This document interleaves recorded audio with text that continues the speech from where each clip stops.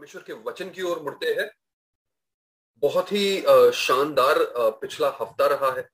पिछले हफ्ते की शुरुआत में जैसे मैं तैयारी कर रहा था, प्रार्थना कर रहा था कि प्रभु मुझे कुछ वचन दे जो मैं कलीसिया के साथ बांट सकूं, और उसी के साथ मेरे दिमाग में ये बात भी थी कि इस हफ्ते के दरमियान जो है ये महासम्मेलन हुआ है, कॉन्फ्रेंस हुआ है, और जिसमें बहुत कुछ कहा जाएगा, बहुत कुछ बड़े बड़े प्रचारक प्रचार करेंगे मिशन के बारे में, कलीसिया के बारे में, भविष्य को लेकर बहुत सी बातें हम सीखने वाले। और क्या है प्रभु, मैं प्रार्थना कर रहा था, प्रभु क्या है जो तू चाहता है कि मैं मसीहा कलीसिया से बांट सकूं, और कैसे उनका प्रोत्साहन कर सकूं, ताकि कलीसिया चुनौती पाए, प्रोत्साहन पाए और आगे बढ़ सके। और जैसे मैं ये प्रार्थना कर रहा था, मुझे महसूस हुआ कि सबसे उत्तम बात ये होगी इस समय के दरमियान कि अगर हम सब अपनी नजरें जो है और किसी की ओर नहीं बल्कि यीशु की ओर लगाए, कि हम अपनी नजरें यीशु की ओर लगाए और यीशु के जीवन से हम सीखें, क्योंकि यीशु हमारे जीवन में जो है सबसे महान उदाहरण है ना दोस्तों? आप सहमत हो मेरी बात से? यीशु हमारे जीवन का सबसे बड़ा, सबसे महान उदाहरण है। हम जो भी करते हैं यीशु को ध्यान में रखते करते हैं, यीशु को हमारे सम्मुख रखते हैं। यीशु हमारे जीवन का, हमारी कलीसिया का कोने का पत्थर है, कलीसिया का मस्तक है वो, है ना? और हमारे जीवन में यीशु की प्रभुता है। तो जैसे मैं प्रार्थना कर रहा था, मुझे महसूस हुआ कि अच्छा होगा कि हम प्रभु यीशु मसीह के जीवन से कुछ सीखे पाए, ताकि इस कॉन्फ्रेंस के साथ साथ जो हमने बातें सीखी है हमारी मदद हो कि हम आगे बढ़ सके। मैं तो जैसे हम ये शब्द को सुनते हैं, ऐसे शब्दों को जैसे कि मिशन है, मिशन का कार्य है, कलीसिया बोना है, मूवमेंट में आगे बढ़ना है वगैरह, तो कई बार ऐसा थोड़ा सा हल्का सा डर सा महसूस होता है। शुरुआत में मुझे ऐसा डर सा महसूस होता जब ऐसे शब्द कॉन्फ्रेंस में इस्तेमाल किए जाते कि हम मिशन पर है, तो थोड़ी सी घबराहट होने लगती। लेकिन धीरे धीरे आगे चलते हुए मैं समझा कि मिशन का मतलब सिर्फ यही नहीं है कि हर कोई, हम में से यहाँ पर जो सब जुड़े हैं, हर कोई बाहर जाएगा, हर कोई कलीसिया बोएगा, हर कोई मूवमेंट की अगुवाई करेगा, ऐसा नहीं है। हाँ, हम में से कुछ जो है वो अगुवाई करेंगे, कुछ कई अन्य जगहों पर जाकर कलीसिया बोएंगे, कुछ ऐसी संस्था की शुरुआत करेंगे, मूवमेंट्स की अगुवाई करेंगे।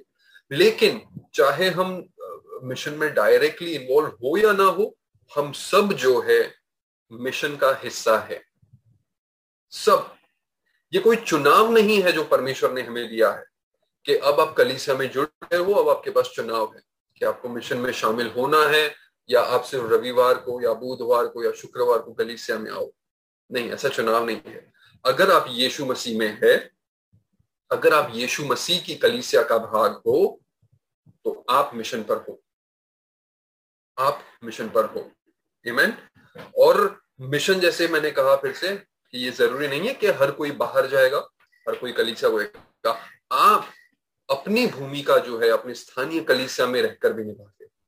हम में से कुछ के ऊपर बुलाहट है कि हम बाहर जाए और कलीसिया बोए, लेकिन कुछ के ऊपर बुलाहट है कि स्थानीय कलीसिया में रहकर हम कलीसिया को मजबूती दें। तो चाहे इन दोनों क्षेत्रों में आप किसी भी क्षेत्र के ओर बुलाहट पाए हुए हो, दोनों में जरूरी है कि हमारी नजरें हम यीशु के ऊपर टिकाए रखें, यीशु को सामने रखें, और यीशु के मार्गदर्शन के द्वारा, यीशु के बताए गए रास्तों के द्वारा जो है हम आगे बढ़ते रहें, क्योंकि उसके बगैर, यीशु के बगैर हम कुछ नहीं कर पाएंगे। बाइबल कहती है कि यीशु मसीह के बगैर आप और मैं कुछ नहीं कर पाएंगे।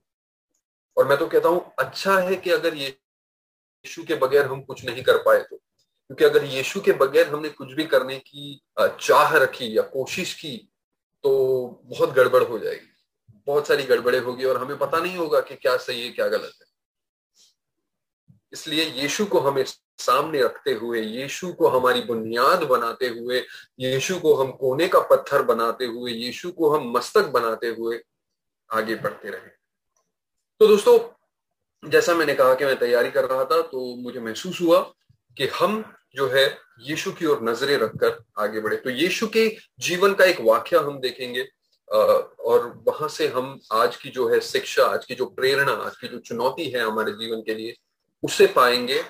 और आगे बढ़ने का प्रयास करेंगे। क्योंकि हो सकता है कि हमने जो कॉन्फ्रेंस में सुना हो, हम कह सकते हैं अरे वाह क्या पास्टर ने प्रचार किया, अरे वाह क्या क्या जबरदस्त सम्मेलन रहा, अरे परमेश्वर ने ये बातें की, अरे परमेश्वर ने ये प्रोत्साहन दिया, ये चुनौती दी। हो सकता है कि जबरदस्त समय रहने के बावजूद आप और मैं धीरे धीरे धीरे ये बातें भूलते जाए और हफ्ते दो हफ्ते या महीने दो महीने में शायद हमें याद भी ना रहे परमेश्वर ने क्या किया।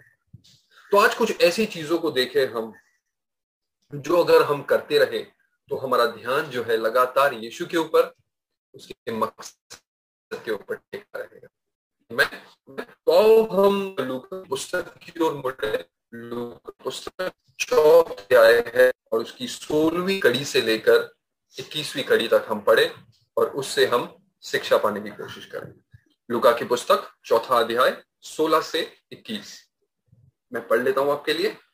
बाइबल कहती है, जब यीशु नासरत नगर में आए जहां उनका पालन पोषण हुआ था, तो वह विश्राम के दिन अपनी आदत के अनुसार सभागृह गए। वह धर्म ग्रंथ के पाठ पढ़ने के लिए उठे तो उन्हें नबी यशाया की पुस्तक दी गई। पुस्तक खोलकर यीशु ने वह स्थल निकाला जहां लिखा है, प्रभु का आत्मा मुझ पर है, क्योंकि उसने मेरा अभिषेक किया है कि मैं गरीबों को शुभ समाचार सुनाऊं। उसने मुझे भेजा है जिससे मैं बंदियों को मुक्ति का और अंधों को दृष्टि प्राप्ति का संदेश दूं। मैं दलितों को स्वतंत्र करूं और प्रभु के अनुग्रह का वर्ष घोषित करूं। यीशु ने पुस्तक बंद कर सेवक को दे दी और बैठ गए। सभागृह के सब लोगों की आंखें उस पर टिकी हुई थी।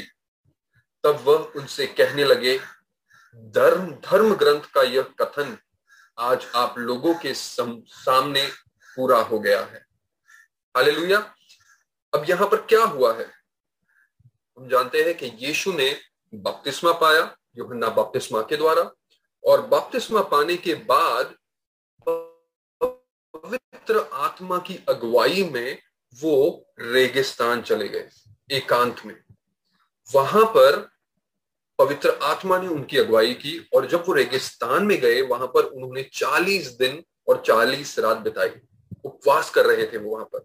अब अगर हम में से कोई भी अगर रेगिस्तान गया है या रेगिस्तान के चित्र देखे हैं या रेगिस्तान के बारे में सुना है, तो हमें पता है कि ये जगह जो होती है रेगिस्तान, ये आसान जगह नहीं होती, बहुत कठोर जगह होती है ना। जंगली जगह होती है, सूखा होता है वहां पर।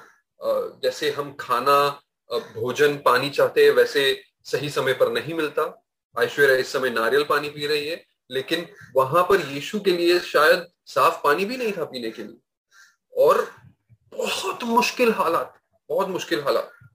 और अगर ये मुश्किलें कम नहीं थी, ये सारी मुश्किलें अगर कम नहीं थी, तो उसके ऊपर शैतान उसकी परीक्षा ले रहा था। सोचिए, एक तो इतनी सारी तकलीफें, उसके ऊपर शैतान उसकी परीक्षा ले रहा था। ये रेगिस्तान से यीशु 40 दिन 40 रात तक होकर गुजरे, बहुत ही कठिन समय, बहुत ही। और उसके बाद जब वो वहां से आते हैं, वहां से जब 40 दिन का प्रार्थना उपवास खत्म करते हैं, शैतान की परीक्षा को पार करते हुए सफलता से जब वो बाहर आते हैं, तब वो अपनी सेवकाई की शुरुआत करते हैं। और जब वो सेवकाई की शुरुआत करते ही है, अभी अभी उन्होंने बस जो है लोगों को सिखाना शुरू किया है, और तभी की ये बात होती है जब वो नासरत जाते हैं, जहां पर उनका पालन पोषण हुआ है, जहां पर उनका बचपना गुजरा है, जहां पर वो बड़े हुए हैं। और वहां पर गए, और यहाँ पर लिखा है कि जैसे उनकी आदत थी, क्या आदत थी उनकी, के अनुसार वो सभागृह गए। सभागृह क्या है? आराधनालय है, यानी कि अगर हम कलीसिया कह सके तो उस समय की सभागृह, उस समय का आराधनालय, आज की हमारी कलीसिया। बाइबल कहती है जैसे उनकी आदत थी। यीशु की आदत क्या थी? हर रविवार को वो कलीसिया जाते। हाँ, बाकी समय में भी वो वहां पर जाकर संदेश सुनाते, लोगों से बात करते, लेकिन विश्राम के दिन यानी कि सबत के दिन, यानी कि छुट्टी के दिन वो गए वहां पर। उनकी आदत थी, वैसे ही वो गए वहां पर, और वहां पर गए और ये वाक्या वहां पर हुआ। ये जो वाक्य हमने पढ़ा है, यहां से तीन चीजें हैं जो मैंने निकाली है। तीन चीज जो आज हम जिसकी ओर गौर करें और वहां से हम शिक्षा पाए, ताकि चाहे जैसी भी हमारी बुलाहट हो, जैसी भी बुलाहट, जो भी हमारी भूमिका हो, ये तीन बातें हमारे जीवन में हमेशा हमेशा हमेशा मददगार रहेगी। आमीन। तो सबसे पहले हम देखते हैं कि यीशु ने यहां पर पहुंचने के पहले क्या किया। तो यीशु ने यहां पर पहुंचने के पहले, जैसे मैंने कहा, वो रेगिस्तान में थे। रेगिस्तान में अकेले थे। रेगिस्तान में भीड़ नहीं होती, रेगिस्तान में मेले नहीं लगते। कभी आपने देखा है कोई रेगिस्तान में मेला लगा हो, भीड़ हो लोगों की? नहीं, वहां पर मेला नहीं लगता। रेगिस्तान यानी कि एकांत का समय, अकेले रहने का समय, लोगों से दूर रहने का समय, जहां पर आम लोगों के बीच में, भीड़ के बीच में आप नहीं हो, दुनिया के बीच में नहीं हो, वहां से आप निकाले गए हो, एकांत में हो आप। और यीशु यहां पर 40 दिन और 40 रात, संपूर्ण 40 रात वहां पर बिताते हैं एकांत में। बाइबल हमें ज्यादा नहीं कहती कि वो 40 दिन 40 रात उन्होंने क्या किया। हमें सिर्फ इतना पता है कि शैतान ने उनकी परीक्षा ली और वो परीक्षा को पार की, लेकिन उसके अलावा वहां पर उन्होंने क्या किया, इसका जिक्र इतना नहीं बताया गया है बाइबल में। लेकिन हम अनुमान लगा सकते हैं, हम सोच सकते हैं कि यीशु वहां पर 40 दिन 40 रात एकांत में क्या किए। तो जैसे हम संपूर्ण बाइबल पढ़ते हैं, नया नियम देखते हैं, यीशु के बारे में हम सुनते हैं, 4 जो सुसमाचार की पुस्तक है उससे हमें ये अनुमान लगाना बिल्कुल ठीक रहेगा कि जैसी यीशु की आदतें थी। हम अक्सर जानते हैं कि यीशु भोर सुबह सूरज उगने से पहले, जब अंधेरा भी होता, वो एकांत में जाते और वहां पर क्या करते? प्रार्थना करते। वो दिन भर जिन लोगों के साथ मिलते उनके लिए प्रार्थना करते, चेलों के साथ भोजन करने बैठते हैं, वो प्रार्थना करते, जहां कहीं भी जिस किसी भी स्थिति में होते वो प्रार्थना करते। इसलिए ये अनुमान लगाना बिल्कुल सही होगा कि अगर यीशु 40 दिन 40 रात रेगिस्तान में है, एकांत में है, तो उनकी सूची जो उन्होंने ठाना होगा कि ये 40 दिन क्या करना है, अगर उन्होंने सूची बनाई होगी तो सूची में सबसे पहली चीज होगी प्रार्थना करना। भूखे प्यासे तो वो थे, बाइबल हमें साफ तरीके से कहती है कि वहां पर वो भूखे थे, लेकिन उसके साथ साथ हम ये भी कहते हैं कि वहां पर वो जरूर जरूर जरूर प्रार्थना की होगी। शायद हमें कभी इस जन्म में तो पता नहीं चलेगा, लेकिन जब हम वहां पर होंगे उसके साथ में, तो शायद हमें पता चलेगा कि यीशु ने कैसे समय बिताया परमेश्वर के साथ। आसान जगह नहीं थी, जैसे मैं कह रहा था, वहां पर जंगली जानवर होंगे, सूखा होगा, शायद धूप बहुत तेज होगी, पानी की किल्लत होगी, वहां पर बहुत सारी कमी घटिया होगी। यानी कि आसान स्थिति नहीं है, मुश्किल स्थिति है। मुश्किल स्थिति, पानी का ना होना, गर्मी का होना, रात को नींद नहीं आना पूरी तरह से। इसके बावजूद यीशु ने प्रार्थना की होगी, वहां पर प्रार्थना की होगी, प्राथमिकता दी होगी उन्होंने प्रार्थना को वहां पर, क्योंकि उनको पसंद आता कि जितना हो सके परमेश्वर के साथ मैं समय बिताऊं। अब उनको पता है कि अब उनको लोगों के बीच जाकर सेवकाई करनी है। किसके बीच जाकर? लोगों के बीच में, यानी कि दुनिया के बीच में रहकर उनको सेवकाई करनी है। इसलिए वहां पर जाने से पहले उन्होंने अपने आप को दुनिया से पहले अलग किया। बहुत जरूरी है दोस्तों, ये बहुत जरूरी दोस्तों, कि इससे पहले कि हम दुनिया की सेवकाई करने जाए, हम अपने आप को दुनिया से पहले अलग करें परमेश्वर की उपस्थिति में। परमेश्वर की उपस्थिति में हम आए दोस्तों, बहुत जरूरी है। अब शायद आप और मैं शायद अपने पूरे जीवन भर कभी रेगिस्तान नहीं जाएंगे 40 दिन 40 रात के लिए उपवास प्रार्थना के लिए। कोई जाना चाहेगा? चाहकर नहीं जाना चाहेंगे, है ना? लेकिन हम हर दिन सुबह शायद 40 मिनट तो बिता सकते हैं परमेश्वर के साथ प्रार्थना करने में।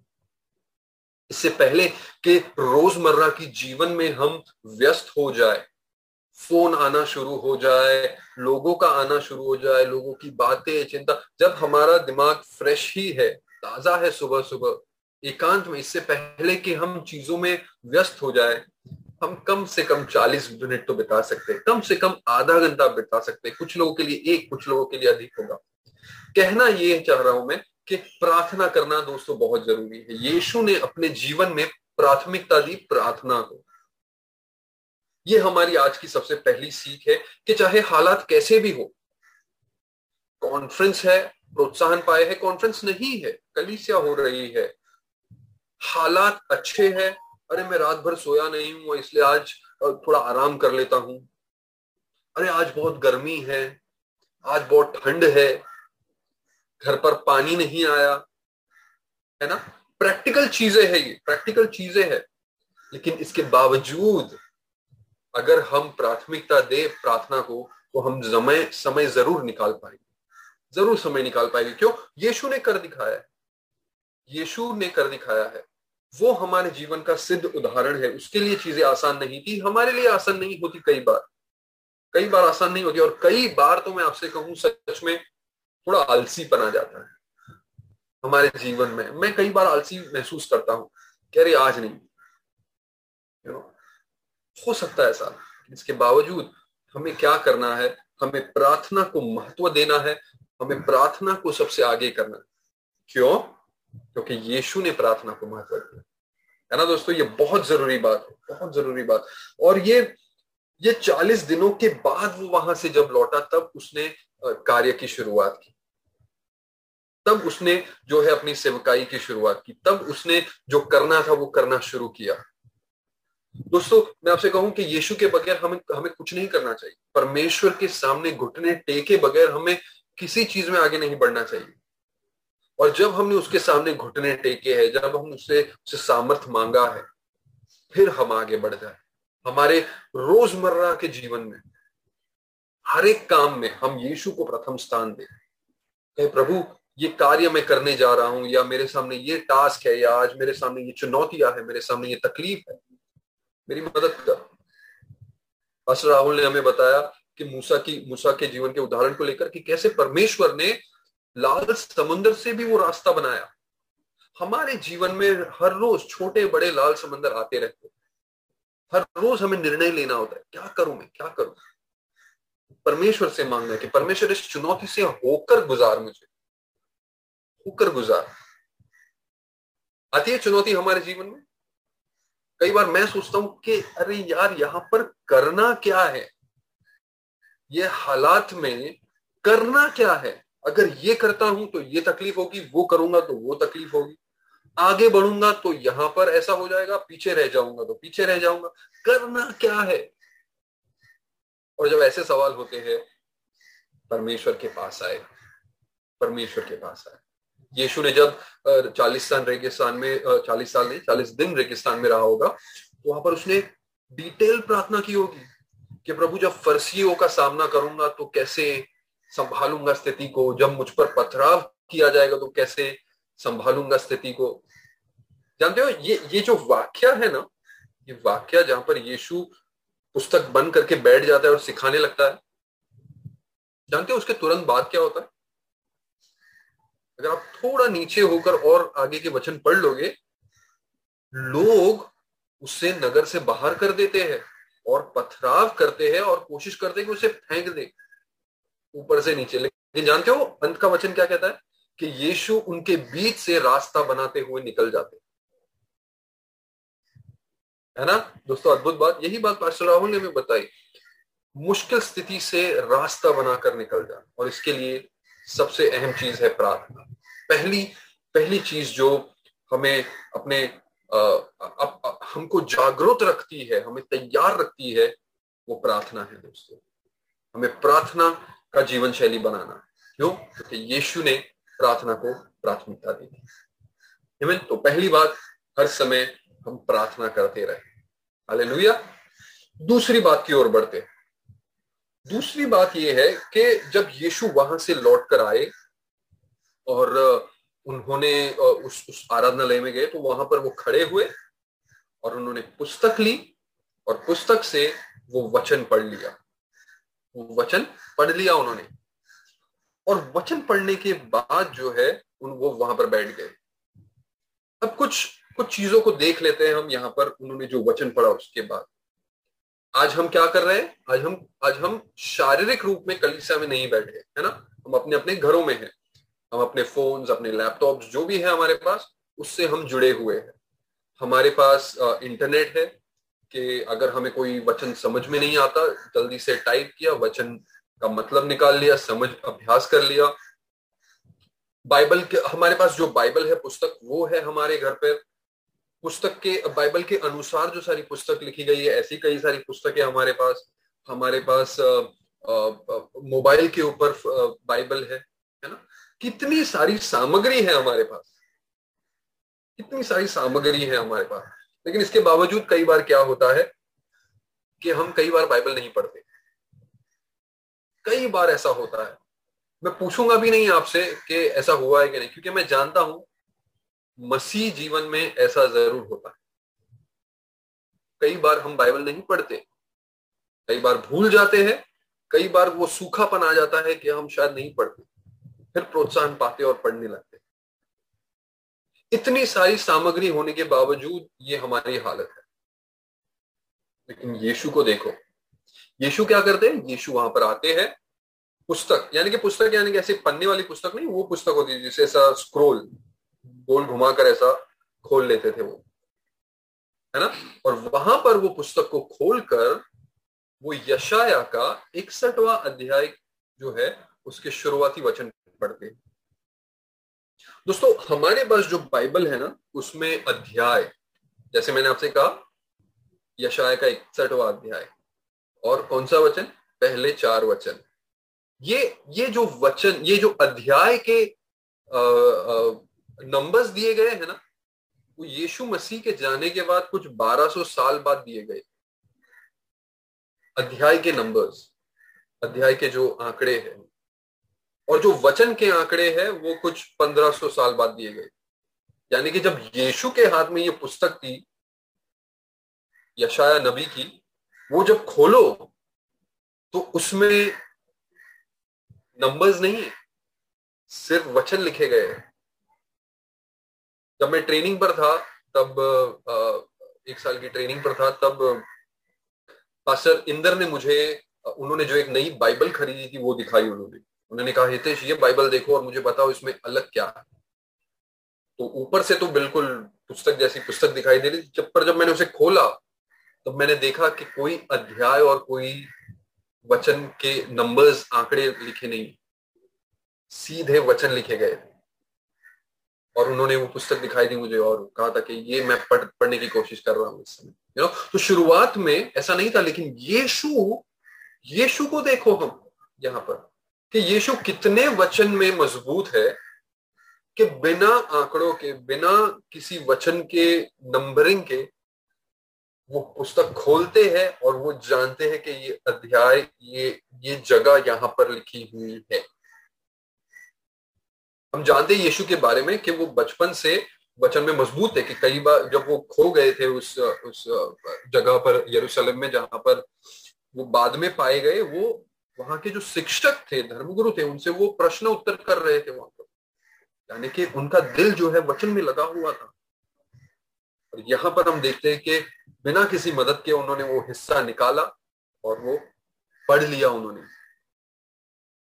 आप और मैं कई बार संघर्ष करते हैं ना, कई बार जब पास्टर में कहते हैं कि चलो ये पुस्तक की ओर मुड़ते हैं, और हम ढूंढते हैं, अरे ये पुस्तक कहाँ है। शायद अभी नहीं हो रहा है, लेकिन जब नए नए मसीह बने थे तब ऐसा होता था ना। पास्टर ने कहा है कि मत्ती की पुस्तक 5वां अध्याय, और हम पुराने नियम में ढूंढ रहे हैं कि मत्ती की पुस्तक कहाँ है ना। और कई बार पुराना नियम होता है तो हम नए नियम में ढूंढ रहे कहाँ है, तो ये सब क्या बात है। लेकिन उस समय भी अगर आप देखो तो यीशु मजबूती से बाइबल के वचन में जो है जुड़े हुए हैं। अब मैं फिर से कहता हूं आपसे, इसके पहले क्या हुआ है? 40 दिन तक वो रेगिस्तान में है, ना तो फोन है, ना तो लैपटॉप है, ना इंटरनेट कनेक्शन है, ना कोई बुक लेकर गए हैं वहां पर, वो कुछ नहीं है। उन दिनों में आराधनालयों में भी, आराधनालय जो होते थे, ये जो सभागृह की जहां पर बात की गई है, वहां पर भी ये जो पूरा सेट होता था वचनों का, वो भी ज्यादा से ज्यादा 1 या 2 सेट हुआ करते थे। हर किसी के घर पर नहीं होता था। मेरे घर पर मुझे पता भी नहीं कितने बाइबल पढ़े हो, आपके घर पे शायद 2 से अधिक बाइबल होंगे, कम से कम एक तो होगा। वहां पर वो समय ऐसा नहीं था। यानी कि अगर किसी को अभ्यास करना होता तो उसे शायद नंबर लगाना होता कि अरे मेरी बारी कब आएगी बाइबल पढ़ने की। और यहाँ पर यीशु 40 साल तक शायद रेगिस्तान में बाइबल को देखा भी नहीं, जो परमेश्वर का वचन था उसे देखा भी नहीं। और वहां से अब वो लौटे हैं और वो इतने मजबूत है कि वो सीधा जानते हैं कि यशायाह की पुस्तक मुझे थमाई गई है, ये वचन कहां पर है। ऐसा भी नहीं कि पहला अध्याय खोलते ही सामने आ गया, 61वां अध्याय है, बहुत पीछे की बात है ये। वहां पर पहुंचते और वो वचन पढ़ते, ये है हमारा प्रभु। यानी कि अगर यीशु हमें प्रोत्साहन देता है कि हमें वचन को पढ़ना है, तो ऐसा नहीं है कि वो नहीं पढ़ते थे, उन्होंने सबसे पहले पढ़ा। वो मजबूत खुद थे वचन में, वो खुद वचन थे, वो खुद वचन थे। यूहन्ना कहता है कि वो खुद वचन थे। आमीन। दोस्तों, दूसरी और जरूरी बात यह है कि हमें बाइबल पढ़ना है, हमें बाइबल पढ़ना है, हमें वचनों में मजबूत बनना है। अगर हम प्रार्थना कर रहे हैं, अगर हम परमेश्वर के सम्मुख आ रहे हैं, तो हमें बाइबल को भी पढ़ना है। सिर्फ पढ़ना नहीं है, उसका अभ्यास करना है, उसका मनन करना है। ये दोनों ही बातें बहुत जरूरी है। प्रार्थना करना, बाइबल पढ़ना, उसका अभ्यास करना, उसके वचनों को मनन करना, उसके वचनों को मुंह जबानी याद कर लेना, अपने आप को चुनौती देना कि आप और ज्यादा पढ़ सको। मैं जानता हूं शुरुआत में पास्टर राहुल जो है हमें बहुत चुनौतियां देते कि बाइबल को इंटरेस्टिंग तरीके से कैसे और पढ़ा जा सके, उसे और याद रखा जा सके। वो हमें अक्सर कहते कि पुस्तक की बाइबल की सारी जो पुस्तक है उसको क्रमांक में मुंह जबानी याद कर लो। बहुत सी चीजों में उन्होंने ये एक चीज कही थी कि उसे क्रमांक में मुंह जबानी याद कर लो, पुराना और नया नियम दोनों। ये और एक छोटी सी चुनौती थी, लेकिन चुनौती थी जो हमें सिखाती है कि बाइबल के ऊपर ध्यान देना है, मनन करना है, उसके वचनों को मुंह जबानी याद करना है। जो जो मैंने सीखा है वो अब मैं खुद कर रहा हूं, मेरी आने वाली पीढ़ी को सौंप रहा हूं, मैं मेरी बेटी को सिखा रहा हूं कि कैसे मुंह जबानी वचनों को याद किया जाता है। मुंह जबानी याद करना, बाइबल में अपनी जड़ों को मजबूत करना, क्योंकि हम जानते हैं कि परमेश्वर का वचन, बाइबल के वचन जीवित है, क्रियाशील है, क्रियाशील है। जब हम कहते हैं कि वो दो धारी तलवार है, दो धारी तलवार है, उसका मतलब क्या है कि उसे हम शोकेस में ना रखें, शोकेस में ना रखें। मुझे पता है मेरे एक मित्र है जिनके घर पर जब मैं गया था, उन्होंने घर पर एक सजावट के रूप में एक तलवार रखी। वो शायद जापानीज तलवार को क्या कहते हैं, एक अनोखा नाम है। वो तलवार थी उनके पास और उन्होंने सजा कर अपने घर पर रखी थी। और मैंने जब छूने की कोशिश की तो उन्होंने छूना नहीं, वो वहां पर रखने के लिए, शोकेस के लिए थी वो।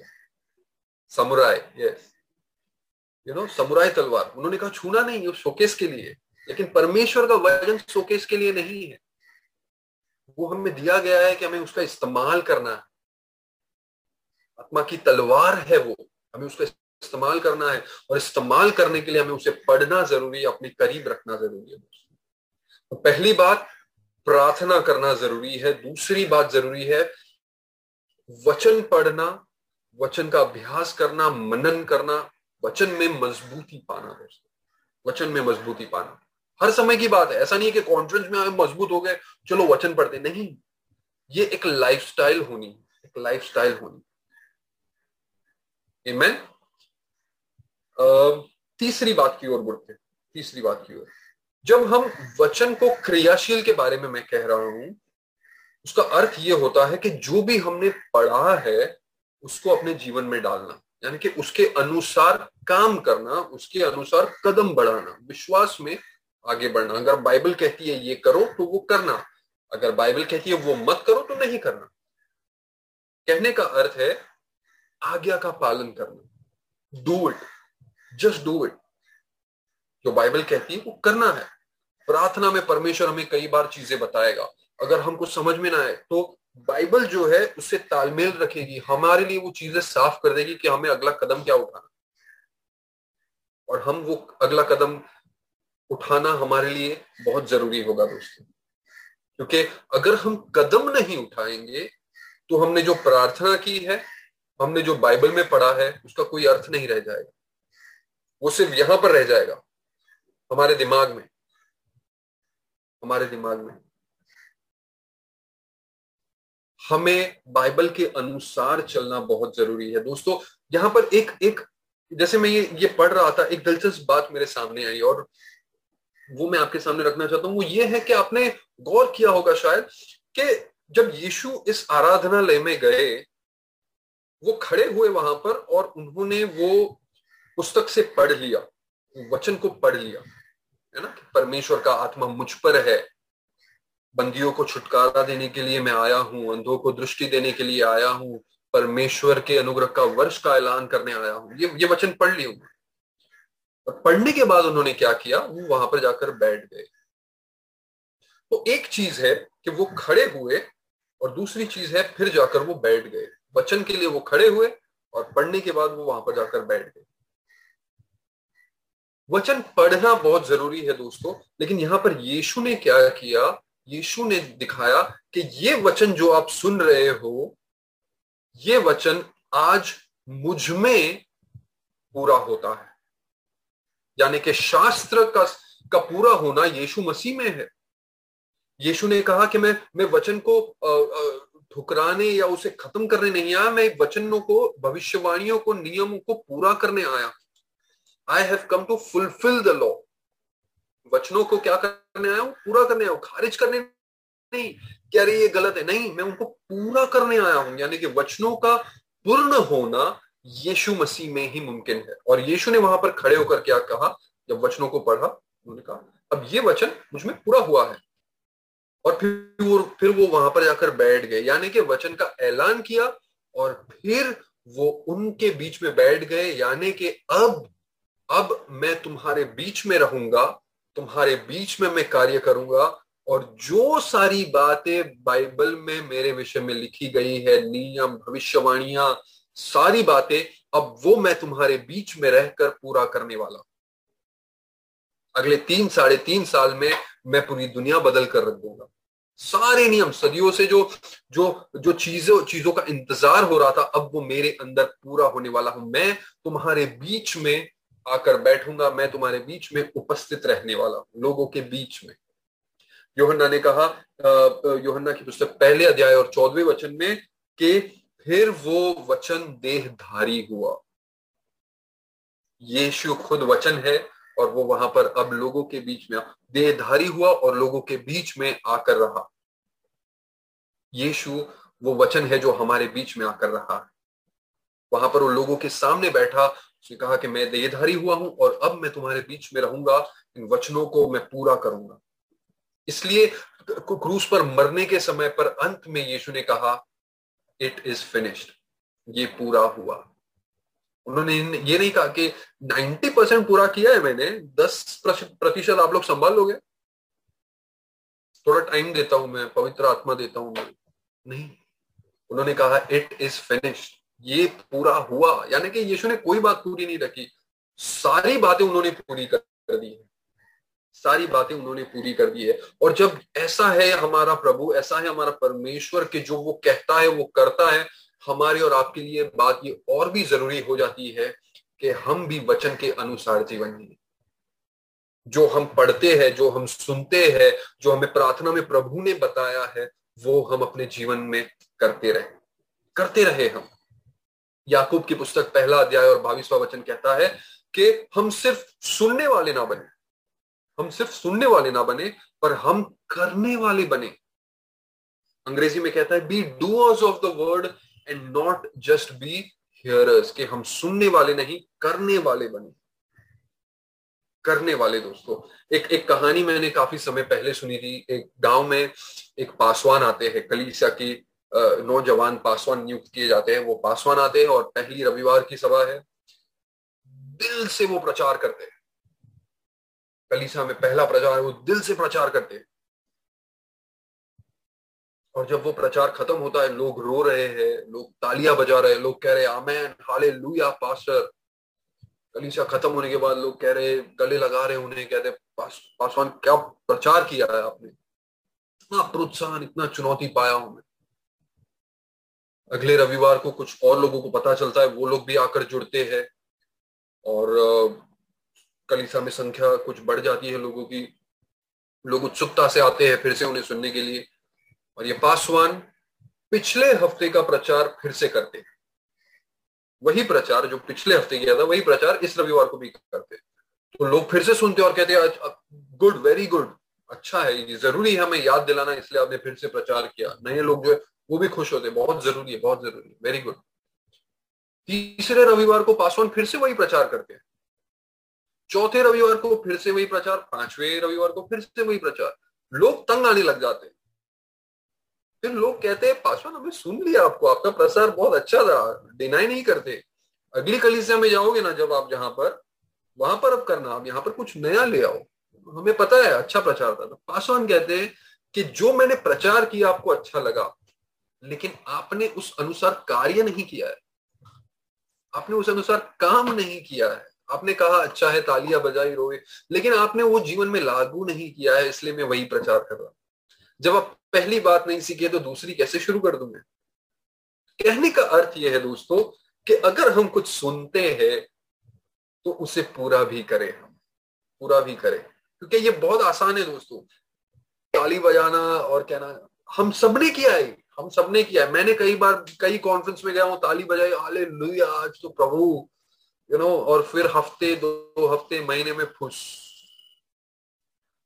लेकिन इसलिए ये जरूरी है दोस्तों कि हम प्रार्थना कर रहे, हर दम प्रार्थना करें, हम वचन पढ़े, हर दम वचन पढ़े, और उसके अनुसार चले, हरदम चले उसके अनुसार। अगर ये 3 चीजें अगर हम अपने जीवनों में बुनियादी तौर पर डालकर रखेंगे ना, तो चाहे कैसा भी हमारा समय हो, कॉन्फ्रेंस हो ना हो, हमारे जीवन में उतार चढ़ाव हो ना हो, हमारे जीवन में चुनौतियां हो ना हो, आशीषों भरा समय हो या कमी घटी का समय हो, चाहे जैसा भी समय हो, रेगिस्तान का समय हो या आशीषों का समय हो, जैसा भी समय हो, जैसे यीशु फलवंत रहे थे, आप और मैं भी फलवंत रहेंगे, आप और मैं भी फलवंत रहेंगे। दोस्तों यहां पर देखो, जब यीशु यहां पर खड़े हुए और उन्होंने वचन को पढ़ा और फिर वहां पर जाकर वो बैठे, जो सारी बातें उन्होंने पढ़ी थी, क्या बातें पढ़ी थी उन्होंने? यहाँ पर सुसमाचार फैलाना है, जो बंधन में उनको छुटकारा देना है, अंधों को दृष्टि देनी है, परमेश्वर के अनुग्रह का वर्ष का ऐलान करना है। ये सारी बातें उन्होंने की। जो कुछ उन्होंने यहां पर पढ़ा था और कहा था ये मुझ में पूरा, वो उन्होंने जीवन में पूरा किया। जो लोग बंधन में थे उनको आजाद किया, जो जो बीमार थे उन्हें चंगाई दी, है ना।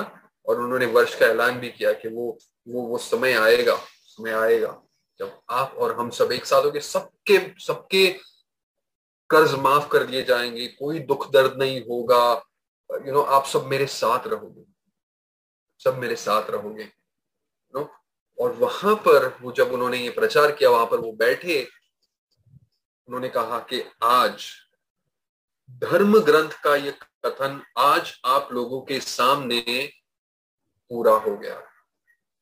आज दोस्तों, आज ये शब्द को सुनो, ये अंग्रेजी में कहता है टुडे इफ यू हियर, नहीं, अंग्रेजी में कहता है कि today the scripture is fulfilled in your hearing, के आज आपके सुनने में ये वचन पूरा हुआ है। आज दोस्तों, आज हम ये ठान लें, आज यीशु मसीह में जो कोई भी होता है ना, वो आज से ही शुरुआत करता है। पुरानी बातें बीत चुकी है, कल तक जो हुआ था वो बीत चुका है। यीशु मसीह में आज, ये यीशु मसीह के शुरुआत के पहले शब्द थे, और उन्होंने कहा कि आज, और आप और हम जो यीशु मसीह में है वो आज से ही शुरुआत कर सकते हैं, एक नई जीवन शैली की, एक नई रीति की, है ना दोस्तों। बहुत जरूरी है, ये बहुत जरूरी है। इब्रानियों की पुस्तक कहता है, आज अगर आप उसकी आवाज सुनो तो अपने हृदयों को कठोर ना करना।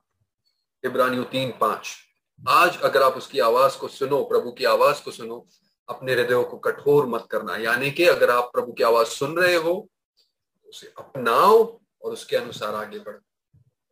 हालेलुया दोस्तों। तो 3 बातें बहुत जरूरी है, प्रार्थना करते रहना, बाइबल का अध्ययन करते रहना, और जो हमने पढ़ा है उसके अनुसार जीवन में कार्य करते रहना। ये तीनों बातें यीशु ने की। यीशु ने प्रार्थना की, वो वचन होने के बावजूद अगर पूरे मानव जाति में एक व्यक्ति जिसको बाइबल पढ़ने से छूट थी, वो था यीशु मसीह। वो खुद वचन था, वो जानता था, बेस्ट एवर।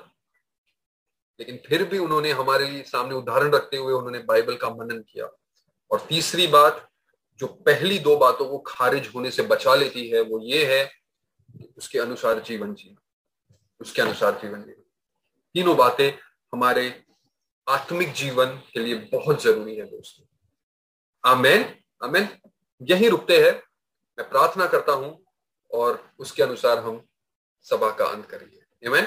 आओ अपने हाथों को जोड़े और प्रभु से मदद मांगे कि वो इन तीनों बातों में हमें अनुग्रह प्रदान करे। आमेन।